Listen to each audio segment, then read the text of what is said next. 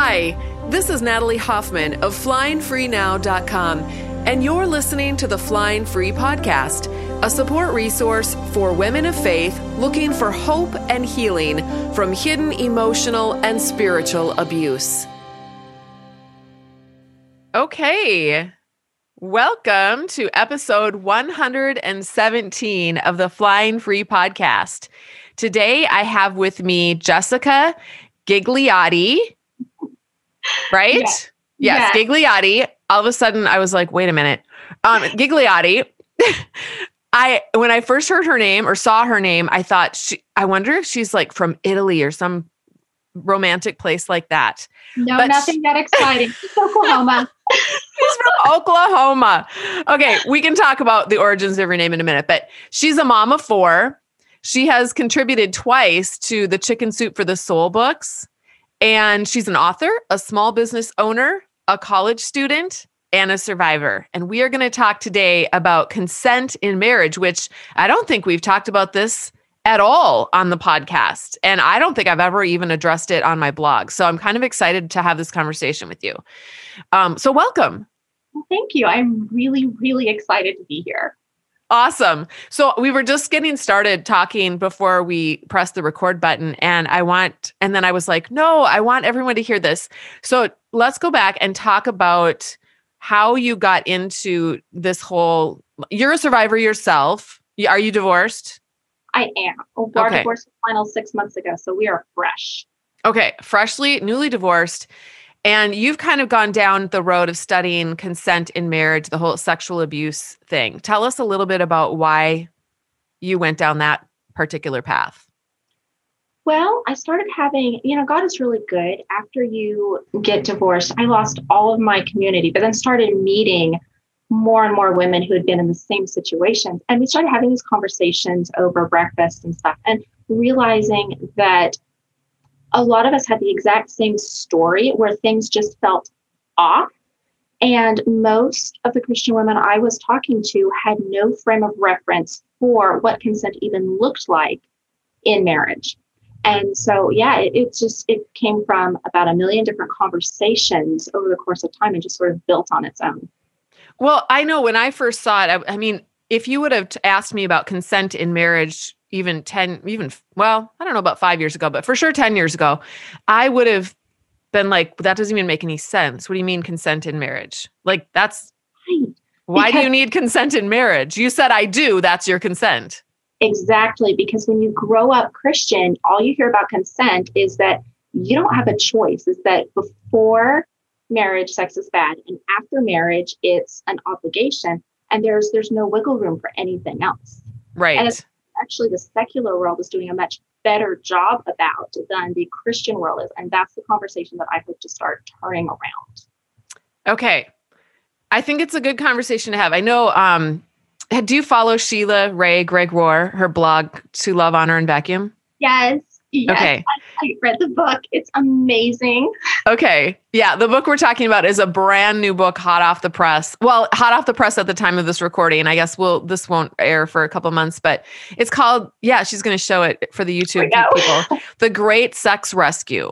So that would be a great follow-up, I think, to this conversation. Go and check out that book on Amazon and get it if you want to read some research-based information about why the Christian world kind of thinks the way they do about sex in marriage and the ramifications that have been just so destructive all across the board in this area.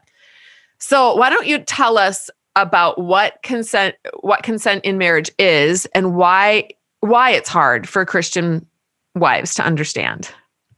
So consent is essentially when you freely and completely, like you can say yes, unhindered. So anytime you're in a situation where saying yes is safer than saying no, either physically safer or emotionally safer or spiritually safer, if it is safer to say yes than it is to say no, then you are not actually consenting because there's no true free will there. Wow. That's huge. I mean, there's a lot of women probably dropping their jaws right now.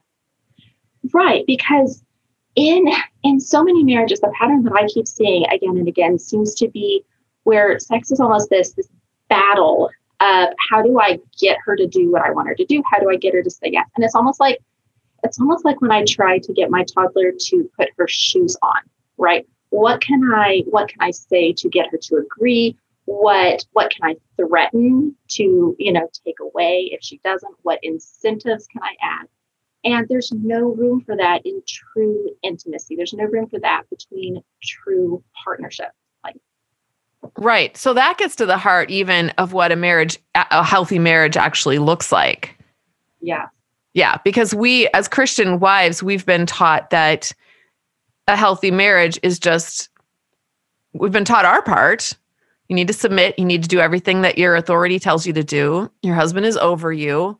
Right. If he wants something, you make sure that he gets it. You keep him happy, keep the hearth warm and the food coming and the sex coming. And then if you do all of those things, you will have a healthy marriage. And so then women think, well, if they don't feel like their marriage is healthy, they're confused and they're like, what? They double down on what they have to do. And a lot of that maybe is just doing a lot of things that they really don't want to do or that they're afraid to do. Yes. And then with Christian women, especially when we try to go get help or go to the church and say, hey, this isn't right. I don't feel good about this. One of two things happen. Either we are told that our husband is acting immorally because it's our fault, because we are responsible for his sin for not fulfilling him, or we are told that there's nothing wrong with the behavior and we are still the ones in sin because we don't enjoy it or we don't want the same things that he wants. So either way, it's a no-win situation. Either way, it's our fault. Right. It's, oh my word, it's so destructive. So why is it hard for women to see when their consent is being disregarded? So even in secular marriages, not every emotionally destructive marriage is going to be sexually abusive, but every single marriage that is sexually abusive is also going to be emotionally abusive.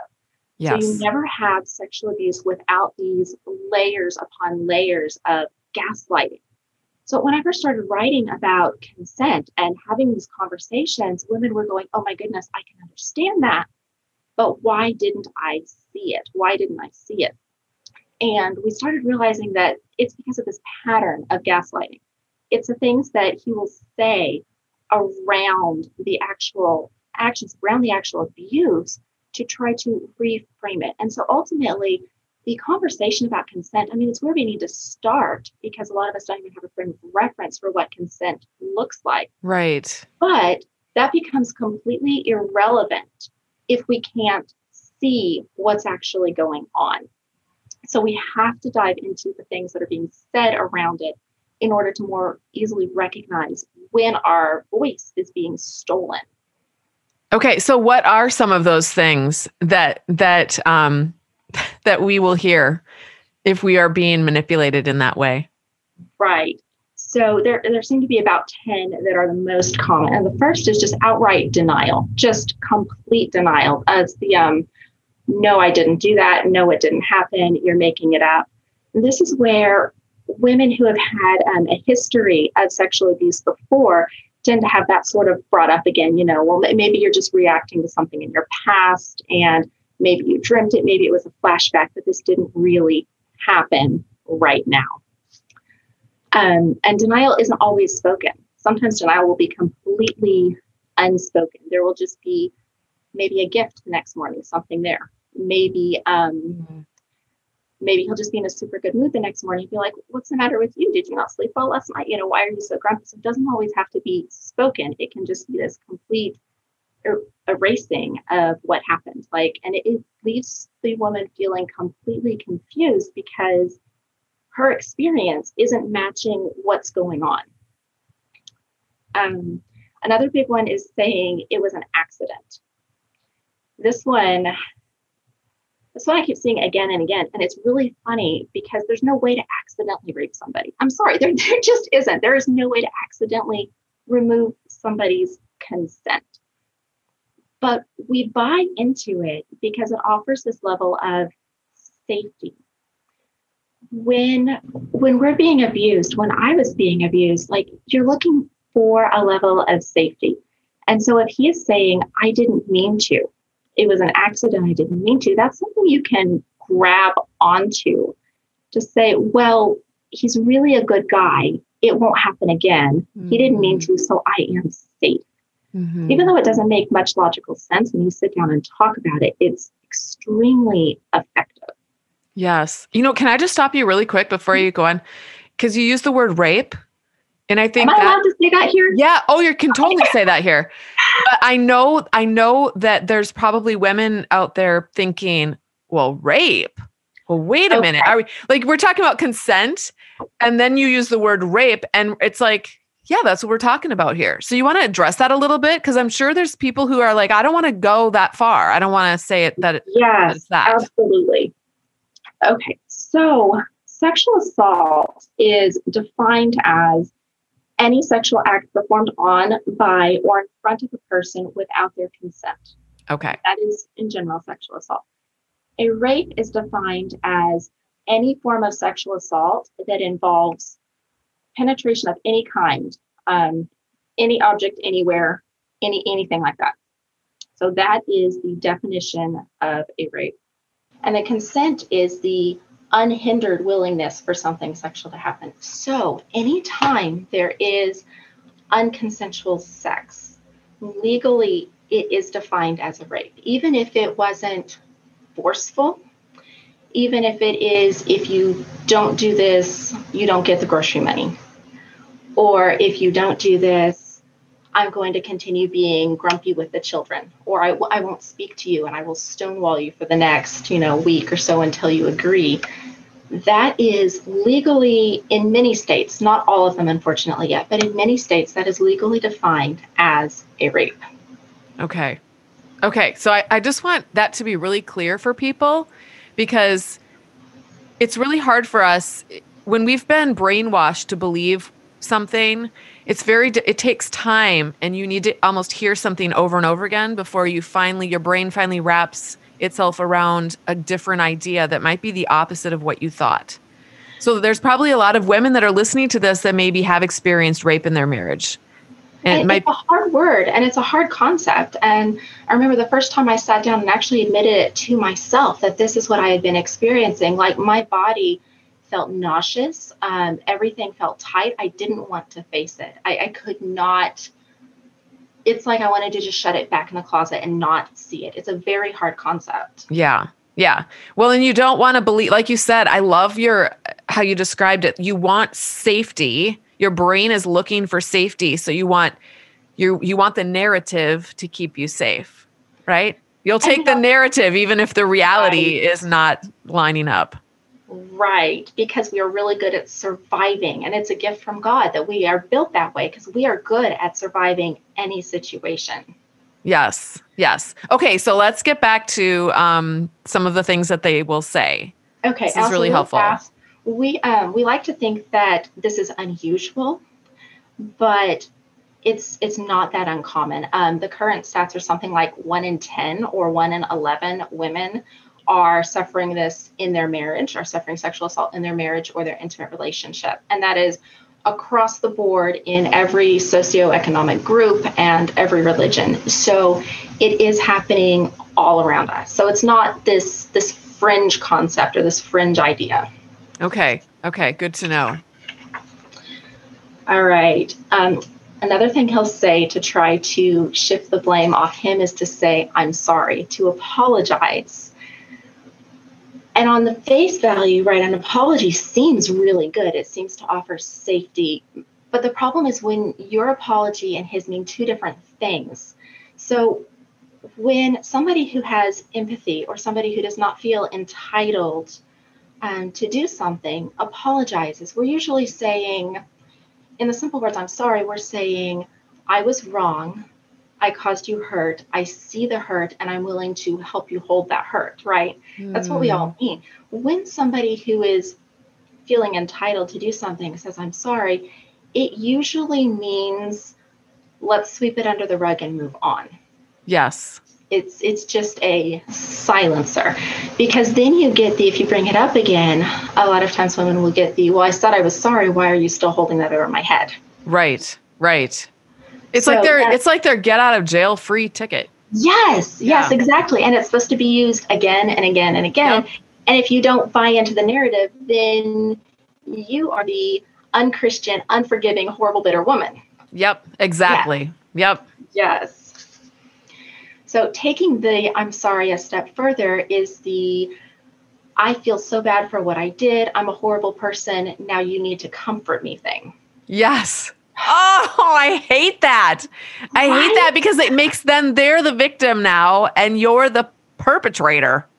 I have talked to women who have literally been sexually assaulted by their husbands and then turn around and end up holding him while he sobs in their arms, crying about what a horrible person he is. If this is happening, he's just violating her a second time. Yep. He is just violating her emotions now. And it really messes with people. Yep. Yeah, so good. Right. And then how can you see it for what it is if he's so sorry and so distraught that you're having to comfort him? He switches on those maternal instincts and you're willing to do anything just to make him feel better. Yes. It was stress. So that's a big one where, if we believe that a woman's body, if as a church we believe that a woman's body is there for a man's comfort and for a man to help use to deal with the stressors in his life, this one just fits into that narrative even more. I was stressed, so of course I had to do this. But do you think maybe being sexually assaulted by somebody might be a little bit more stressful than a bad day at the office? Right. So if he comes home and sexually assaults her because he was stressed, why doesn't she turn around and sexually assault him right back? Right. What you're doing is you're helping people to see that women tend to take care of everyone else and we don't really understand or try to take care of ourselves. We throw ourselves under the bus we help others at our own expense. So when they say that, we immediately just kind of like the comforting them when they, the example that you gave before, it's like, oh, they're stressed. Oh, well then I guess it justifies what they did. And I should be helping them with their stress. Right. So therefore I'll take all the stress. I'll take all the pain. I'll take all of the, the crazy emotions and stuff. And how can you survive long-term you've got a husband who is not only not supporting you, but he's actually giving you piling the stress on top of you. And yet you're concerned about his stress and making sure that he's relieved. It's insane.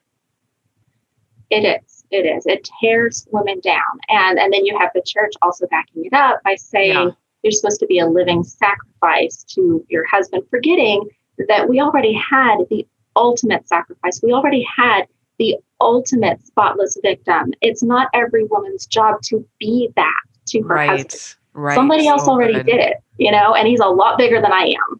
Right. Yeah. Very, very good. Would you like to be part of a small group of 4 to 5 women walking a journey together to discover what's going on in your marriage and maybe even your church and what you can do about it? We're putting together small groups for this summer that will be going through my book, Is It Me? Making Sense of Your Confusing Marriage, and the companion workbook. Small groups will meet once a week via Zoom or Google Hangouts or whatever meeting app the leader of that particular group chooses, and you'll be reading a chapter of the book and completing a chapter of the workbook prior to each 2-hour meeting. You'll have a chance to share what you've learned and process the material in a loving community of women just like you. Groups are free and led by trained small group leaders. All you need to do is have a copy of the book, which comes in paperback, Kindle, or Audible formats on Amazon, and a copy of the companion workbook, also available on Amazon. To get more information and sign up, go to flyingfreenow.ck.page/groups. That's flyingfreenow.c as in cat, k as in kitten, .page/groups. And you can sign up and get on the mailing list, and we will send you more information about these groups and how you can be part of them. And now let's get back to our episode. Okay, saying I couldn't stop. I was so excited. I just couldn't stop. I wanted to do, I got so into it. I couldn't stop when you said no. Now, this one, we already sort of lay the foundation for in our understanding of men when we warn young women not to wear anything provocative or not to kiss or anything like that, because once you get it started, you can't stop. So we're already laying the foundation by creating this myth that there comes a point where a man will not be able to stop what he's doing, even if you ask him to. And that's a pure myth. The thing is, he won't stop if he has given himself permission beforehand not to stop. Yes. Very, very good. Because I love you. Okay, so if he'll say, I have to do this because I love you. This one, as women, we are so conditioned to accept any mistreatment, any treatment at all we get, if it has the tag on it, the gift tag that says, I love you. So think about the little girl who the boy behind her is yanking on her pigtails. And she's told, oh, he only does that because he likes you. You should take it as a compliment. Yeah. So as women, when we grow up with this idea of if somebody loves me, that's all that matters, and then nothing they do could be harmful, then when we're married to somebody who unfortunately is harmful, it makes it really hard to see what's going on when he harms us and then says the words, I love you, to cover it up. Yes. You know what else complicates that? If you grew up in a family where love was associated with different kinds of abuse, you actually don't see anything wrong with it then. You just feel like, well, that's just what love is. Right. Or even things like, Aunt Gertrude loves you, so come give her a kiss on the cheek, and you don't get to say no because she loves you. Right. Exactly. Yes. And I know I felt like this, and I have talked to lots of women who feel like this, that we still felt like we were children, that we had to do what other people wanted us to do because we were raised in homes. That's kind of an old school thing, right? The child needs to be seen and not heard. The child needs to do exactly what he's told. He can't express him or herself with a different opinion that maybe the mom and dad have, because that's considered rebellious. All of that. And I think that's definitely perpetrated in the Christian culture rather than allowing children to kind of develop and express themselves. I mean, it's healthy for children to actually learn how to say no. Like, that's not a bad thing. Yes, sometimes they need to, eat their Wheaties or whatever, but right. but there should be just, like, if you're not going to eat your vegetables, that's totally fine. You don't get dessert, but I'm not going to sit there and make you eat your vegetables, and you have to stay there for the next 2 days until you've eaten them. But that's kind of the way it was. Right. And now we need to be teaching children how, totally another topic, but teaching them to set their own boundaries and praising them for standing up for their boundaries. Yes. Yes. Absolutely. Yeah. One of the other things that a husband will say is he had to because he was so angry. And this is victim blaming at its finest. You're throwing it back on her. I had to because you made me mad at you. Yeah. I remember one time I was driving and there was this road rage incident where, I was scared, but we made it through it. The men were like screaming at each other and stuff. We made it back home and I'm still shaking, washing dishes and processing this road rage incident that just happened. I'm playing it over and over in my head. And I was thinking, man, that is the angriest that I have ever seen him. And then it's like the thought hit me. That was the angriest I'd ever seen him, but nobody got raped. It wasn't like, oh, I'm mad at this other dude driving, so let me hop out of the car and go sexually assault him. That thought never even occurred to him. Because it is not just being angry. It's not just being frustrated at somebody. It is, he has decided that if he is angry at you, this is a response that he will allow himself to have. Yeah. There's nothing that makes a man who's angry sexually assault somebody. Right. Mm-hmm.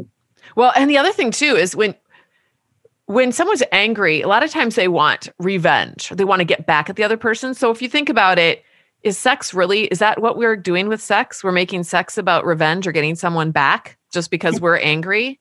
And absolutely. Yeah. In a culture where there is so much porn and so many men have seen it, that is what it is becoming to a lot of men, maybe without them realizing it. But that is what so many wives are having to deal with, is that it is a form of revenge. It is a form of getting back. It's a form of taking back the power. Yes. Regaining the control. So this will also happen a lot with the idea of you're in a fight with somebody, you're having an argument and you have makeup sex. Now, I mean, being intimate after having an argument with a partner that you love could be amazing, right? This is one of the gifts God gave us, to build intimacy and to build connection and to say, we as a couple are bigger than any problem there is. But the problem is when it's not mutual and you have, after a conflict or even during conflict, one party is insisting on having makeup sex with the other and they don't want it. Then it's not about making up. It's about regaining the power and the control. But because it has the title of being called makeup sex, it's incredibly difficult to recognize that it's not about coming back together. It's actually part of the argument, and it is part of winning and regaining that power. Very interesting. I love how you're reframing all of this for all of us, actually. This is super helpful. Is there anything else that these guys say? So the last one that I have is because my needs are unmet. This will be because you don't give me enough, or you don't give me the kind of thing that I am wanting. And basically what this is, it's saying that the only reason I have to cross your boundaries is because you have boundaries. So if you just didn't have your boundaries in the first place and you would do whatever I want to, then I wouldn't have to assault you because you wouldn't have boundaries. So it makes your boundaries the problem. It's like my 4-year-old was arguing with me the other day about how he shouldn't be in trouble because what he did, he said, Mama, it was just a doing. I just did a thing. It's the rule that's the problem. It wouldn't have been bad if there wasn't a rule there. Now, this 4-year-old's going to grow up to be a lawyer. I mean, wow. But it fits the narrative so much. I mean, it's dear wife, I wouldn't have to break your rules if you didn't have any rules. Yes. Therefore, you are the problem. Yeah. It does kind of reveal the emotional childhood that a lot of these guys are in. I mean, this is not emotional adulthood. If you think that you can just go and have sex with your wife and come up with all of these various reasons why it's perfectly fine for you to do that and why it's very, very evil, wicked, and bad for her to say no. Yes. Yeah. A good litmus test, if you're trying to figure out whether or not you really gave consent, is how do you feel afterwards? Because after a loving connection, you're not going to feel empty. You're not going to feel emotionally dead, and you're not going to feel sad. So if you feel further away from your partner than you did before, if you feel lonelier than you did before, that is a good red flag to dig in and start exploring some of these ideas and start seeing if there really is consent, if you really are consenting, or if you're just conceding and giving in because that's the easier option, but you're not really being valued as a person. Okay. Are those some of the questions that women should be asking themselves then? If they they think that they might be in? Because I'm sure there are people right now that are thinking, oh my gosh, I think this is me, but I don't know for sure. How can I know for sure, that if I'm in a sexually abusive marriage? Absolutely. So there's, yes. How do I feel afterwards? How do I feel about the idea? Because in a healthy marriage, even if both people don't necessarily want the same frequency, the idea is never revolting or scary, or you don't ever despise the idea. Right. So how do I feel about it? And also exploring the idea of what would happen if I said no? Am I safe to say no? Not just physically, but am I safe emotionally? Would the children be safe physically or emotionally if I said no? And also, do I feel like God will hate me if I said no? Do I feel like I'm not spiritually safe if I said no? Because in order to be saying yes and to feel good about it in a way that is not harmful to ourselves, we have to be able to say no. Yes. So even if you thought, if I say no, he's going to pout or give me the silent treatment for the rest of the night, is that a warning sign? That is a warning sign. Okay. That is very covert abuse, but that is still sexual abuse. Sexual abuse can be, and usually is, more covert. It's not usually what we think about with it being violent and forceful. It's usually these passive aggressive, if I say no, there will be a consequence. So It's easier to say yes. Okay. All right. So can you explain a situation in which a good man might not actually realize that he doesn't have his wife's consent? Absolutely. So when we are stressed, we have the fight, flight, or freeze responses, right? Now the freeze response is a lot of times used to justify things, but a good man, if a woman freezes during sex, is not going to keep doing things. He's going to be like, oh my goodness, are you okay? What's going on? And sure. stops. But there is a fourth stress response called the fawn response, which is partly conditioned in us based on what we have experienced in life. And part of it is just how we are programmed. Because for ages, if there was a situation of sexual assault, the best chance a woman had of survival was to please and pacify her assailant. Yeah. So this is still something that we deal with. And women who have had a history of sexual abuse are more likely to flip into this fawn response, where they might be saying no on the inside, but their body automatically takes over and starts acting, playing the part that feels safe to play. And if it is smooth enough, if a woman's fawn response is strong enough, she can have all this going on inside her without her husband having any idea that what is actually going on, she doesn't want.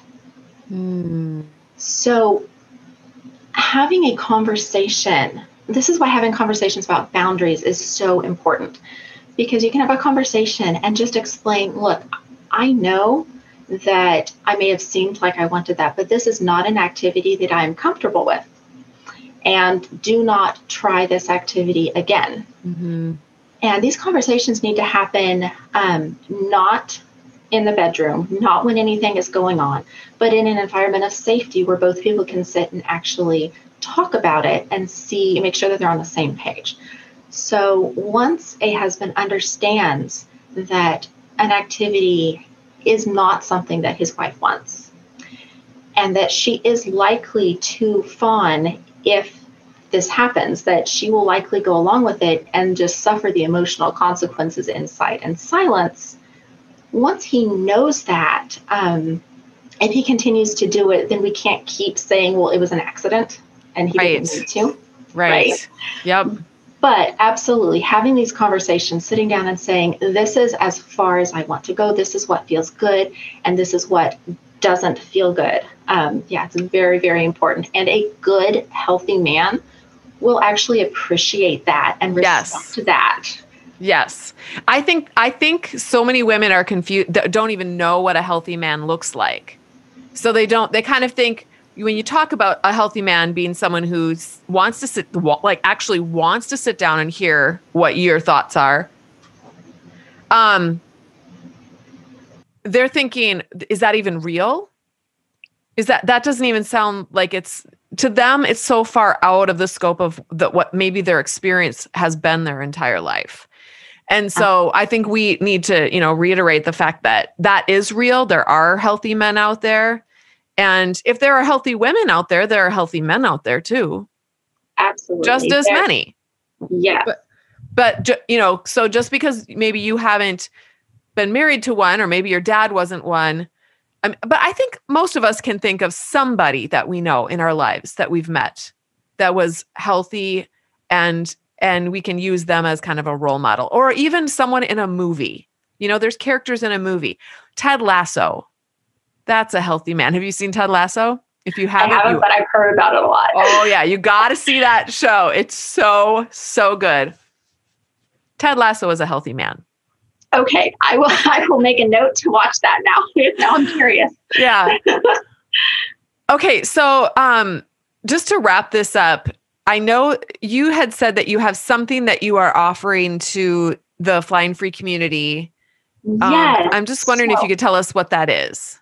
So back in our conversation about what are your sexual boundaries, and having this conversation with your partner and trying to figure out if your husband just doesn't know what your boundaries are, or if he knows and is actually crossing them. And do you even really know? Have you ever sat down and actually thought about what your boundaries are?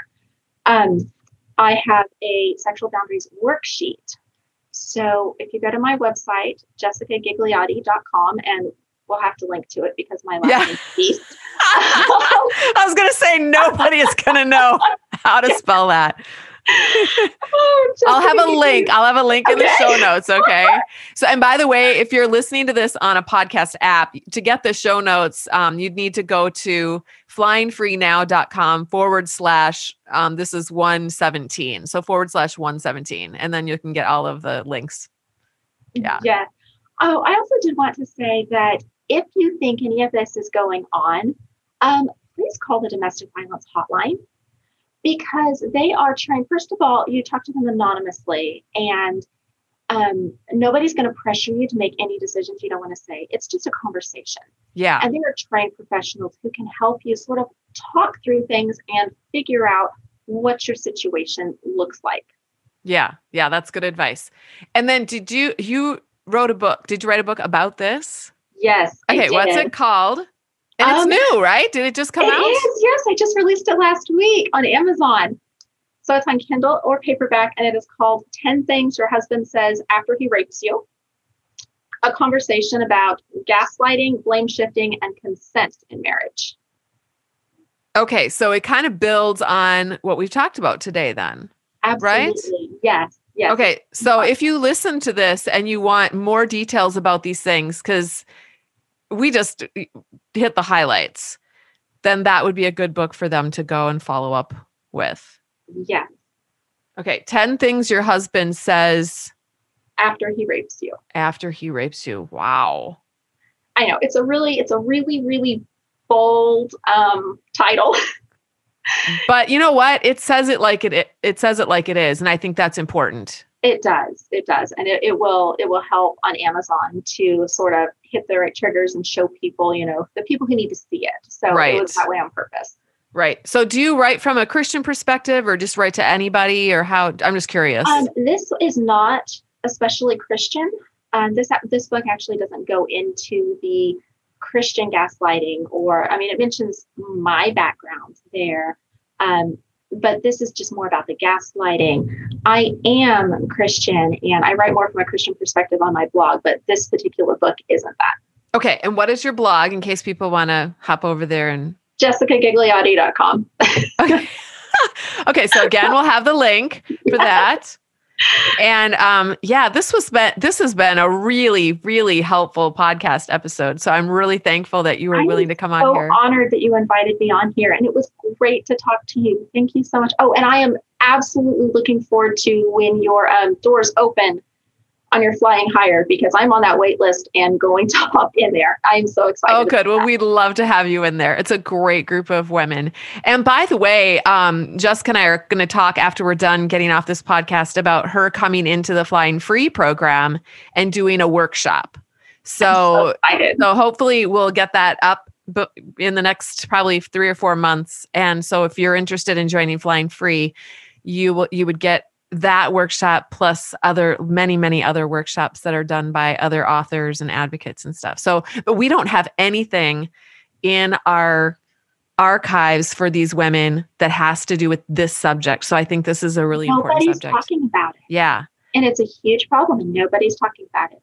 I think it's scary. It's very scary for people. And also it confronts, I think women have to really confront.